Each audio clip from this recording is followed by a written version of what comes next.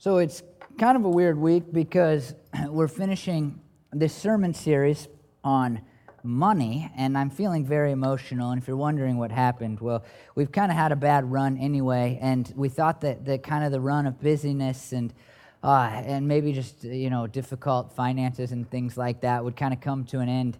And then my dog got sick, and I talked about that in my sermon last week. And if you've just been here for one more week, you know that I loved my dog a tremendous amount. And then he died last Sunday after church, and it was unexpected. He wasn't that old, and it's been a very wretched week. And so I say that only because if I start to tear up in the middle of my sermon, it's not because I'm so excited about money. If I get emotional, it's not because I'm like, wow, this is the sermon that just gets to my heart right here. It's for other reasons.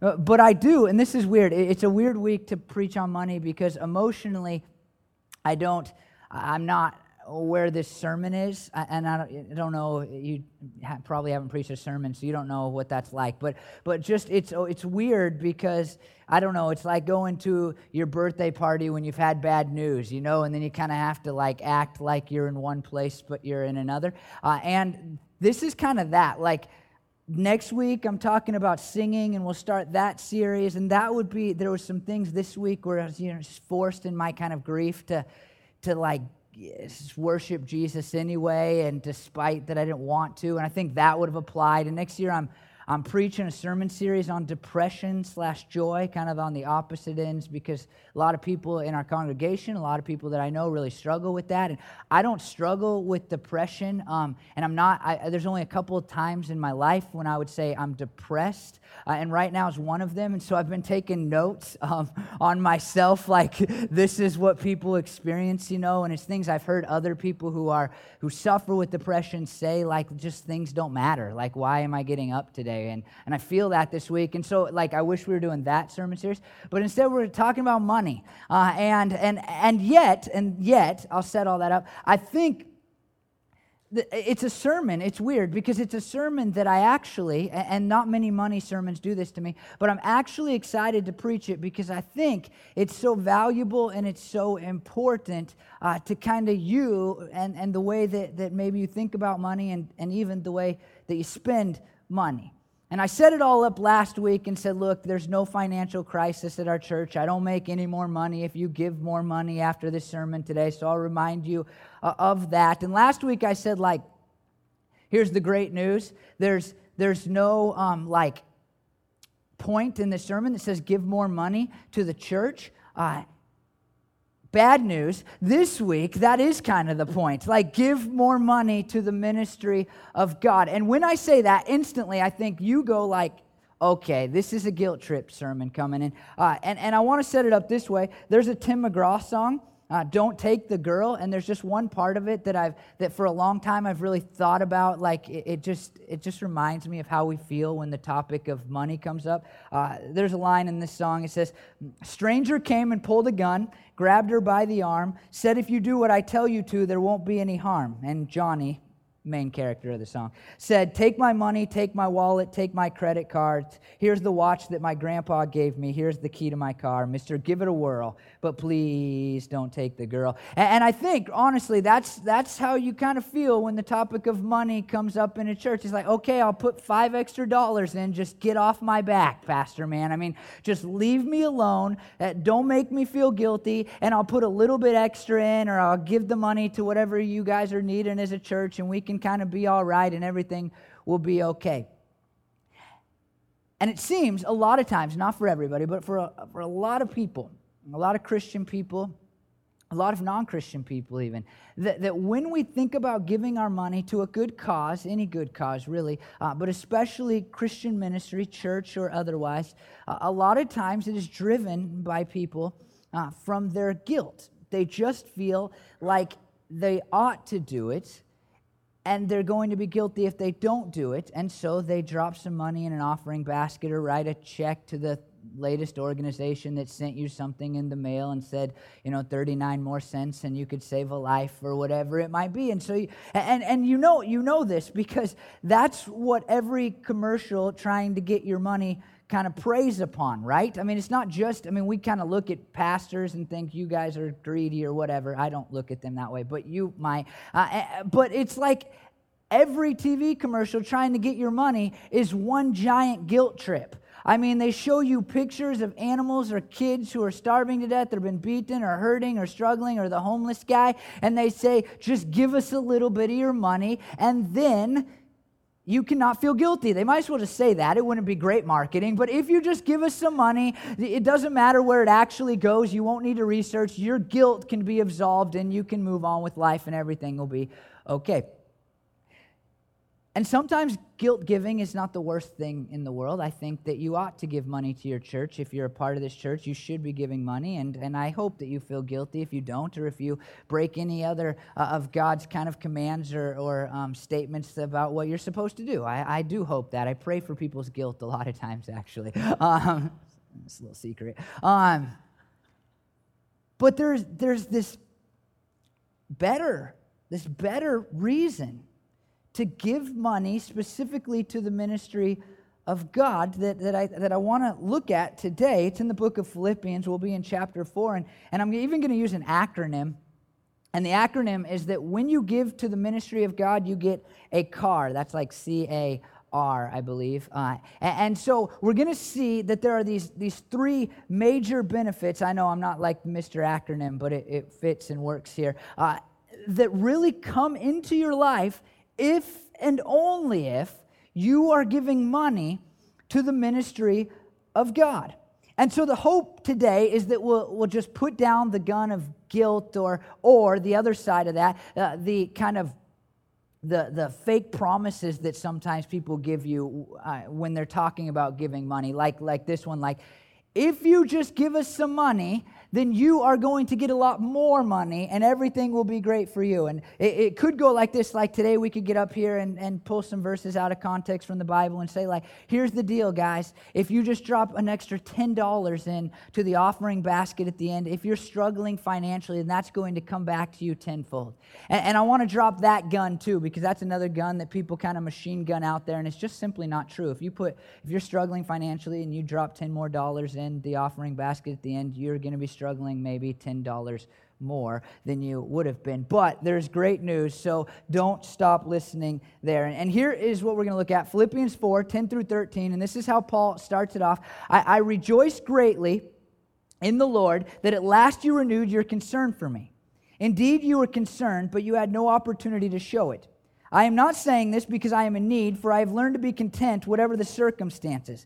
I know what it is to be in need, and I know what it is to have plenty. I have learned the secret of being content in any and every situation, whether well-fed or hungry, whether living in plenty or in want. I can do all this through Him who gives me strength.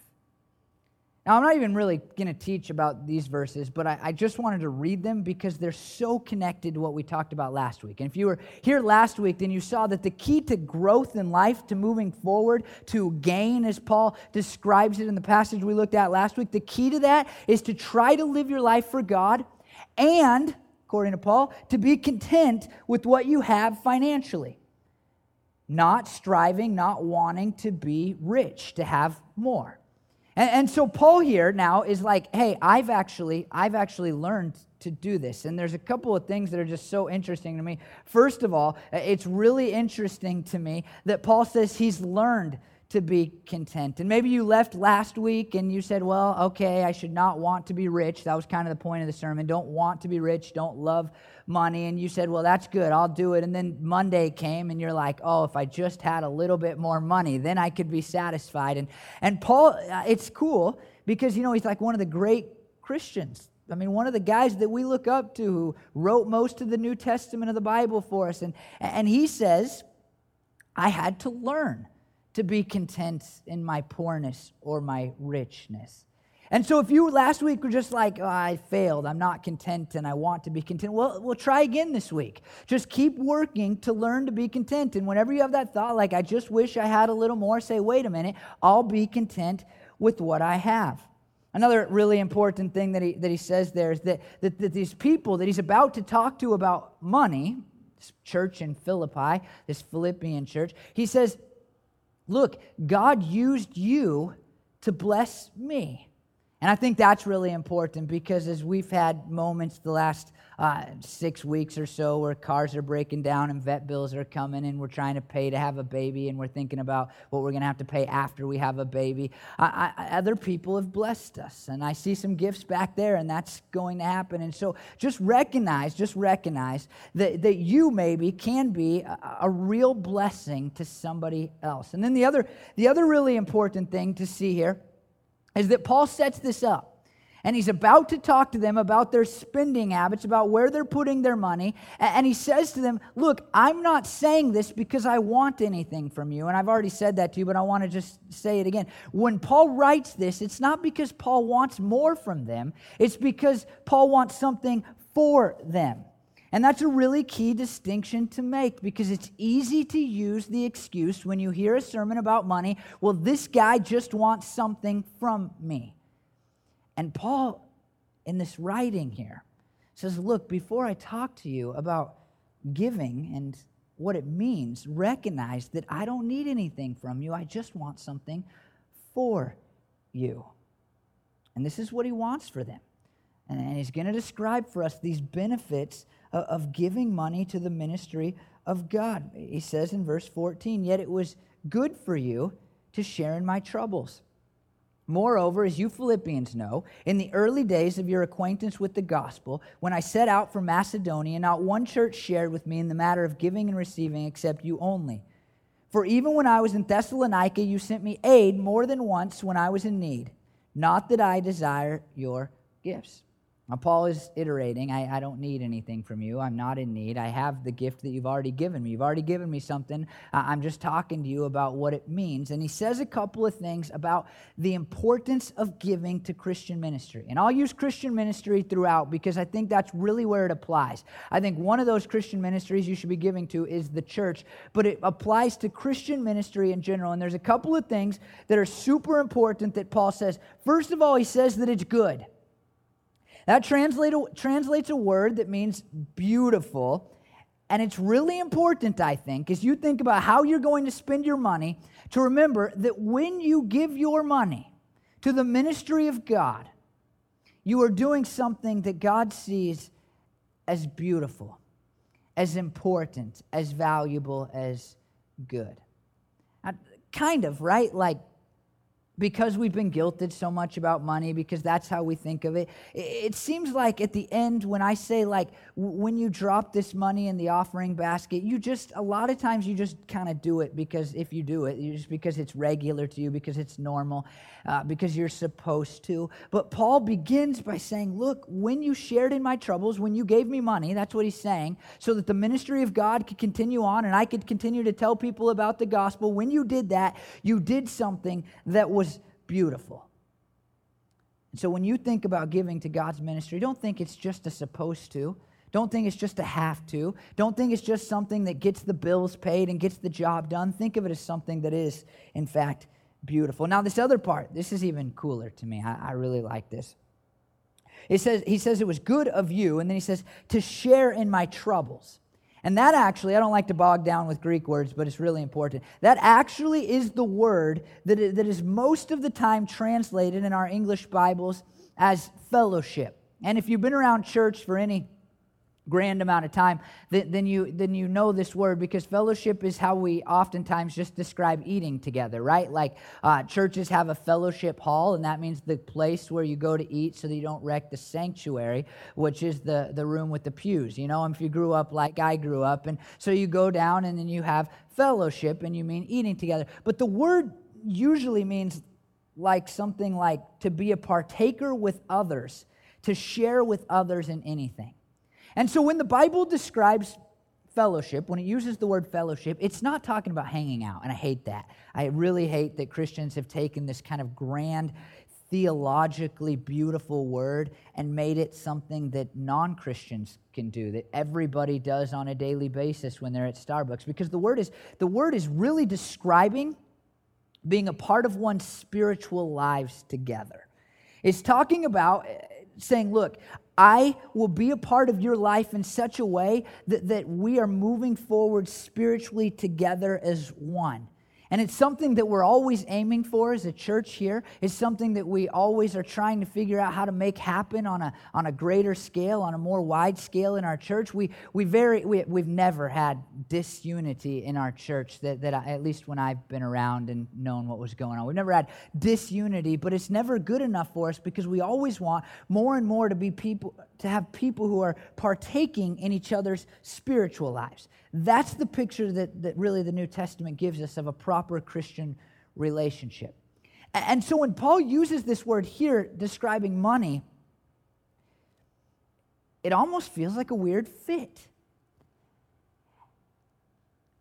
And I think what Paul is getting at is simply that when you give money to the ministry of God, you are taking part in that ministry. You are being a part of what is actually happening in that ministry. And so Paul, for him to say it, I mean, what Paul was doing, if you don't know the story of Paul, I mean, he's converted to Christianity and then he just devotes his life to telling people that there was this guy named Jesus who was the Son of God who died for the sins of the world and then rose again 3 days later. And so Paul goes all around the world, at least it was the world to them, around the Mediterranean Sea area, telling people this great story and planting churches. And he looks at this church in Philippi and says, when you gave me money, when you shared with me, when you provided for me, you took part in the ministry that I am doing. You shared in expanding the gospel's reach around the known world. I think that's kind of a big deal.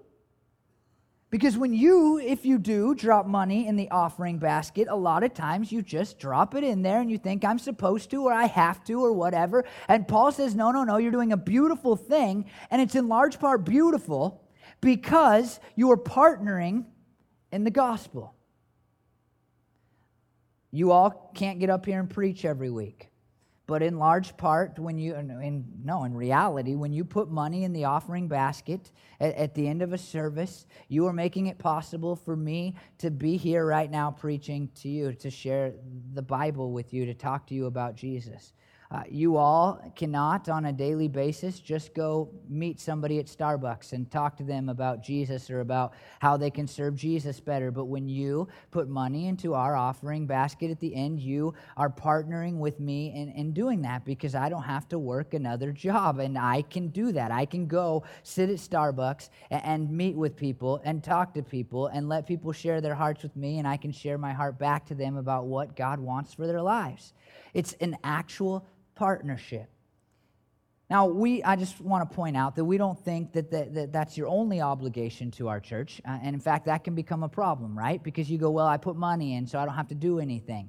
We think there's a lot of other things that are important according to God and the Word of God in the Bible that you need to be doing. We think that you need to be fellowshipping with people, partaking in their relationships and meeting with people and loving people and striving for greater connection and unity within our church. We think that you need to gather here on Sundays and you need to gather in a way that benefits other people. And so when you sing, it's not just about you feeling good and having your emotional kick, but it's about you encouraging others, something we'll talk about in the next series. And when you show up and you interact with people, it's not just the people that you like or the people that you're friends with or that you're excited to see, but you're actively saying, who here today needs me to interact with them because they're down or they're happy and I want to laugh with them and rejoice with them. And then we think you need to serve God in some way and you need to do something. You need to not just sit there and not just give your money, but you actually need to make an effort to build this church and to be a part of what we're doing. And so we think there's a myriad of ways that we work together as a church, but one of them is that we put money into an offering basket and we say, God, I hope that you see this as a beautiful thing because I want to share in this ministry and help it move forward. Now that's what it does. And Paul says this, that they were giving and receiving. And I would just ask this question: is your relationship to our church, financially and other ways, a two-way street, or is it just a one-way street? Do you come and you get filled up and you get something out of it, but you don't give anything? Or is it going both ways? And you say, I will actively give as I actively receive. That's what it does. So it's a two-way street. It's beautiful. You're partnering. But here's what it results in. And this is the part you're going to like. That part, you're like, partnership. Sounds nice, Chad. It sounds good because I'm sitting here, but it won't sound good tomorrow when I get the mail and there's bills in there, But this part that's coming up, the car, the CAR that we're going to receive back is pretty inspiring to me. So here's what he says in verse 17. What I desire is that more be credited to your account. So see, it is credited to our account when we give money to God's ministry. Listen to what is said in Matthew 6:19-21. This is Jesus preaching the Sermon on the Mount, and he says, do not store up for yourselves treasures on earth, where moths and vermin destroy and where thieves break in and steal, but store up for yourselves treasures in heaven, where moths and vermin do not destroy and where thieves do not break in and steal. For where your treasure is, there your heart will be also. Now here's the thing. A lot of people, a lot of good theologians, I'm one of those people, believe that when we get to heaven, there's going to be some type of reward system. And I can't explain it all to you. I don't understand what that looks like, because when you're in perfection, what does it mean to be rewarded? If possibilities are totally endless for you, what does it mean to even have a little bit more? I don't know. I just get that out there. I don't really understand that, but I do, when I look at the Bible, see these passages that seem to suggest that when we get to heaven, some of us in the midst of our perfection are going to be blessed in greater ways than others. And it's going to be based on what we have done. I mean, listen to Colossians 3:23 and 24. Whatever you do, work at it with all your heart as working for the Lord, not for human masters, since you know that you will receive an inheritance from the Lord as a reward. And we go, well, you can't get into heaven as a reward, because we believe you only get into heaven through faith in what Jesus did for you. And so what is that reward? 1 Corinthians 3:14 and 15. If what has been built survives, and this is talking about your works on earth, the builder will receive a reward. If it is burned up, the builder will suffer loss, but yet will be saved, even though only one is escaping through the flames. And so Paul there, writing in accordance with the will of God, says when you get to heaven, you might just get there and not really have the blessings that somebody else might have, depending upon the work that you did while you were alive. And then Revelation 22:12, this is Jesus talking, look, I am coming soon. My reward is with me, and, this is a big one, I will give to each person according to what they have done. Seems to suggest that when Jesus comes back, or we die and we go up to heaven, that there is going to be some type of reward system. You will only get into heaven based on whether you had accepted Jesus as your Savior or not. But when you get into heaven, it seems that there will be more blessing or less blessing, or more stuff or less stuff, or more responsibility and less responsibility based on what you have done. This is not a theologically accurate. This is my second corny joke in 2 weeks. Again, not funny, but this is actually, I'm using it as an illustration, not as a joke here, but not theologically accurate, and I'll explain why in just a second afterwards, so stick with me, but I'll just read it. A man died and went to heaven. He was met at the pearly gates by St. Peter, who led him down the golden streets. They passed mansion after beautiful mansion, until they came to the end of the street, where they stopped in front of a shack. The man asked St. Peter why he got a hut, even when there was so many mansions he could live in. St. Peter replied, I did the best with the money you sent us. Bad, right? Okay, good. Laughed at that one. You didn't laugh last week at the corny joke. Now, here's the deal. And you go, well, that's a bummer because I just don't have that much money. But listen to this story. Listen to this story in Mark 12:41-44. Jesus sat down opposite the place where the offerings were put and watched the crowd putting their money into the temple treasury. Many rich people threw in large amounts, but a poor widow came and put in 2 very small copper coins worth only a few cents. Calling his disciples to him, Jesus said, truly I tell you, this poor widow has put, look at that word, more into the treasury than all the others. They all gave out of their wealth, but she, out of her poverty, put in everything, all she had to live in. I've heard that story a million times, and it's an encouraging story about sacrificial giving, but I had never noticed until this week that Jesus actually says she put in more. It doesn't say like it's something that, she sacrificed more or God was more pleased. He actually says she put in more. Now, going back to Paul's words, he says, if you give to the ministry of God, it will be credited to your account. And what Paul is getting at is that when you put money in, when you put money towards the ministry of God, then somewhere in heaven, it is as if you are raising your account, I think, for these rewards that you will receive someday.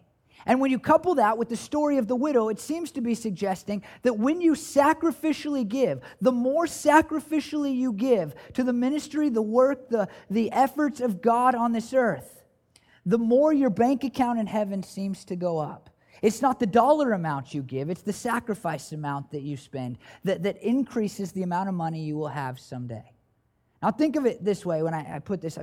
So many people that are very smart financially would say to you, you are stupid not to put away money for retirement because you're going to want to slow down in your work and you're going to want to have some money there for you. And I'm not a smart man financially, but I would say this: if you're going to spend eternity somewhere and it is based on something that happens now, then you would be dumb not to put some money away for that.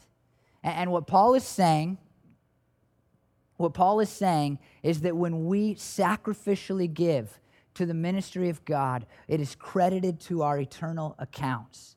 And so when you think about dropping money in the offering basket or writing a check to some other Christian ministry, whatever it might be, one of the grand things that you need to remember is that when you do it, you are creating for yourself a blessing that someday will come back to you. It's not as though you are giving money and nothing good comes of it for you. Like, well, I did it and only the church gets something. You are actually creating a blessing for yourself. And then Paul says in verse 18, I have received full payment, and I have more than enough. He iterates that. I am amply supplied now that I have received from Epaphroditus the gifts you sent. They are, check this out, a fragrant offering, an acceptable sacrifice, pleasing to God. The A in our car is that it brings adoration to God. And we know that once Jesus came and died on a cross for the sins of the world, then the animal sacrificial system of the Old Testament went away, and we no longer kill animals, but we do make sacrifices. And we make sacrifices that are pleasing to God, and Paul says that one of these is to give our money to His ministry. A fragrant offering is more literally a fragrant smell, and it contains the idea of a sweet aroma. In Leviticus 2:2 we read, the priest shall make a handful of flour and oil together with all the incense and burn this as a memorial portion on the altar, a food offering, an aroma pleasing to the Lord. What Paul is saying is that when you give to the ministry of God, it's like the smell of chocolate chip cookies going up to heaven for God. When you give to God's ministry, He accepts it as a sacrifice that is pleasing to Him. You are bringing Him worship, or you are bringing Him adoration. Now, we give lip service to this almost every single Sunday. I said I give with the heart of worship. But when you see it in writing, when you read it, and Paul is inspired by the Holy Spirit and he's putting it down in words, then you have to take it a little bit more seriously, I think. When you give money to the ministry of God, you are bringing worship to God.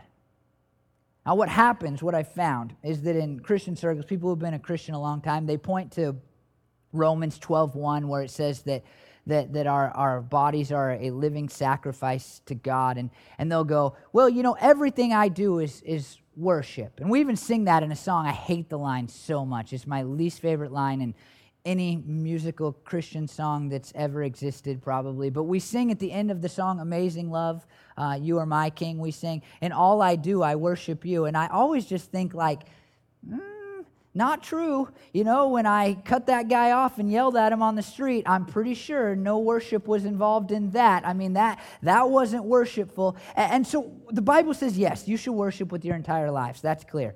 But the Bible also says, here are some things that you can know are actually bringing adoration, worship to God in heaven. And here Paul says one of them. One of them is giving money to the ministry of the work of God. When you do that, you are worshiping him. And then Philippians 4:19, he says, and my God will meet all your needs according to the riches of his glory in Christ Jesus. And so the R in our car is that we will receive everything to meet our needs. And I just want to just pay attention to that. That is an incredible promise. And it's not a promise that should be ripped out of context, because there is no promise that I'm aware of in the Bible that says God's going to meet the needs of every person in the world. It's not a thing. We think that sometimes. Oh, God will take care of you. You know, when people are struggling financially, what we should say is, God will take care of you if you have given money and are willing to give money to his ministry. Because that is the promise that is made here. The promise is not you are guaranteed that God will always take care of your finances. The promise is that you are guaranteed that God will supply what you need, your food, your shelter, and your clothing, if you are a person who is willing to sacrificially give to his ministry. I really like the promise. It's a great promise to cling to and to hold to, but it's only a promise that comes for those who are actually giving. Now, for some of you, I get like these will fall in different places. I mean, some of you go, yeah, I would like to build my heavenly account, and you have plenty of money, and so I say, hey, remember that it will be credited to your account. And others of you, maybe you're in the middle, and you go, well, you know, don't have a ton, and so I'm crediting my account in heaven is tough because I have all these bills, but I already have everything I need, and so that promise doesn't really hit me today. But I would say, look, remember that you bring adoration to God. And then others of you are like, I don't know how I'm paying for food later today, or I don't know how I'm paying for my house or my apartment, and I don't know where that money is coming from. And I would say, pay attention to this last promise that says, if you give to the ministry of God, then you'll have everything you need. And we know this last one to be true because we hear all these crazy stories. And I mean, just this week, just the last couple of weeks, with Roy's vet appointments, we had 2 cars break down, and I told you guys that, and it seemed like such a horrible financial thing for us. Like, wow, 2 cars, and we actually had 3 cars break down, but we'll really count 2 because one will keep going for us after it gets fixed a little bit. But 2 cars, like, done. Like, no more car. They're gone. They're probably all sold for parts now. And it was awesome because I looked at that and it was terrible. And it's like, what are you doing, God? Like, I can't afford this. And I thought that we'd had no car payment, and this all seemed to be working out. And as I looked at these last 2 weeks, the first part of Roy's vet bills that I would have honestly forever regretted not having those vet bills when we were checking him out and we got a second opinion on him and all of that. That's my dog, if you weren't aware on that. It was like a $20 difference between what we sold these terrible, dead, crappy cars for and what God provided and what we needed for those vet appointments. And so I look at that and I think, God provided not in the way I would have chosen. I wish one of you would have sent me a check anonymously or something like that. But it's real. And those of us who have given to the ministry of God and who live a life that says, I'll put my money where you want me to put my money, God, and you can take care of the rest. There are stories, and then most of us have them, where we go, it just didn't seem like it would work out, but it did work out. And so when you look at this last promise, it's a promise that I understand and that I have lived out. God will give you everything that you need to meet your needs if you will give money to his ministry. And he does this out of his glorious riches. Richard Mellick, a commentary writer, said that this means he bountifully blesses those who give with glorious provision in accord with his glory and for his purposes. The promise, when it says out of his glories, it isn't to say like God's got so much in heaven and you're going to get rich if you'll just give to his ministry. I wish that was the promise, but it's not. I'm sorry. The promise is that God will give out of his nature and his being. And what we know of God's nature and his being is pretty impressive. I mean, he created us because he wanted a relationship with us as if we matter on any grand scale. And then he loved us so much, even after we had rejected him and turned our backs on him, that he came down out of heaven, out of perfection, to die on a cross for us. And he loves us so much that even when we accept that gift and become Christians and keep doing stupid stuff and messing up, he continues to forgive us and reach out to us and love us and care about us. And so when Paul says that he gives according to the riches of his glory, he's not saying he gives according to the riches of heaven and all the gold that's up there. I think it's even better. We might not like it as much in the short term, but it's even better. He's saying God gives out of his very nature that is loving and gracious and kind and compassionate. And so when you think about having your needs met, you remember that it comes from the very character of God, who has already demonstrated his love and his provision for us. That's a good promise. And so here's just it. I mean, let me just summarize that for you. When you think about giving money to the ministry of God, I don't just want it to be a guilt thing. I don't just want it to be a duty thing, even though I think it is a duty if you're a Christian who is involved in a church. I don't want it to be that. I want you to recognize that it is a beautiful thing that allows you to be a partner in the ministry and the work of God in a different way than you already are. And it comes with these beautiful promises. The promise that it will be credited to your account and it will bring adoration to God, and you will receive everything that you need to meet your needs. And so when you drop money in our offering basket in 10 minutes or so, don't just go, yeah, ought to do it. It's first beginning of the month or whatever, and this is what I do. But go, I want to partner in the ministry, and I want to do something beautiful, and I want to look forward to heaven even more because I have something stored up for myself there, and I want to worship God, and I want to be promised that I will never have a need that will go unmet because of the glorious riches of Jesus. Will you pray with me, Lord? This is really a beautiful passage, and we don't like to talk about money, but as far as money passages go, it's a great one. Because, Lord, you deserve every dollar that we have. I mean, you've given it to us. You've provided us everything that we have, even our very breath, Lord, and yet you promise blessing in return for getting your money back. And so I'm thankful for that you would so graciously bestow upon us blessings that we have no entitlement to, blessings that we have that we do not deserve at all, Lord.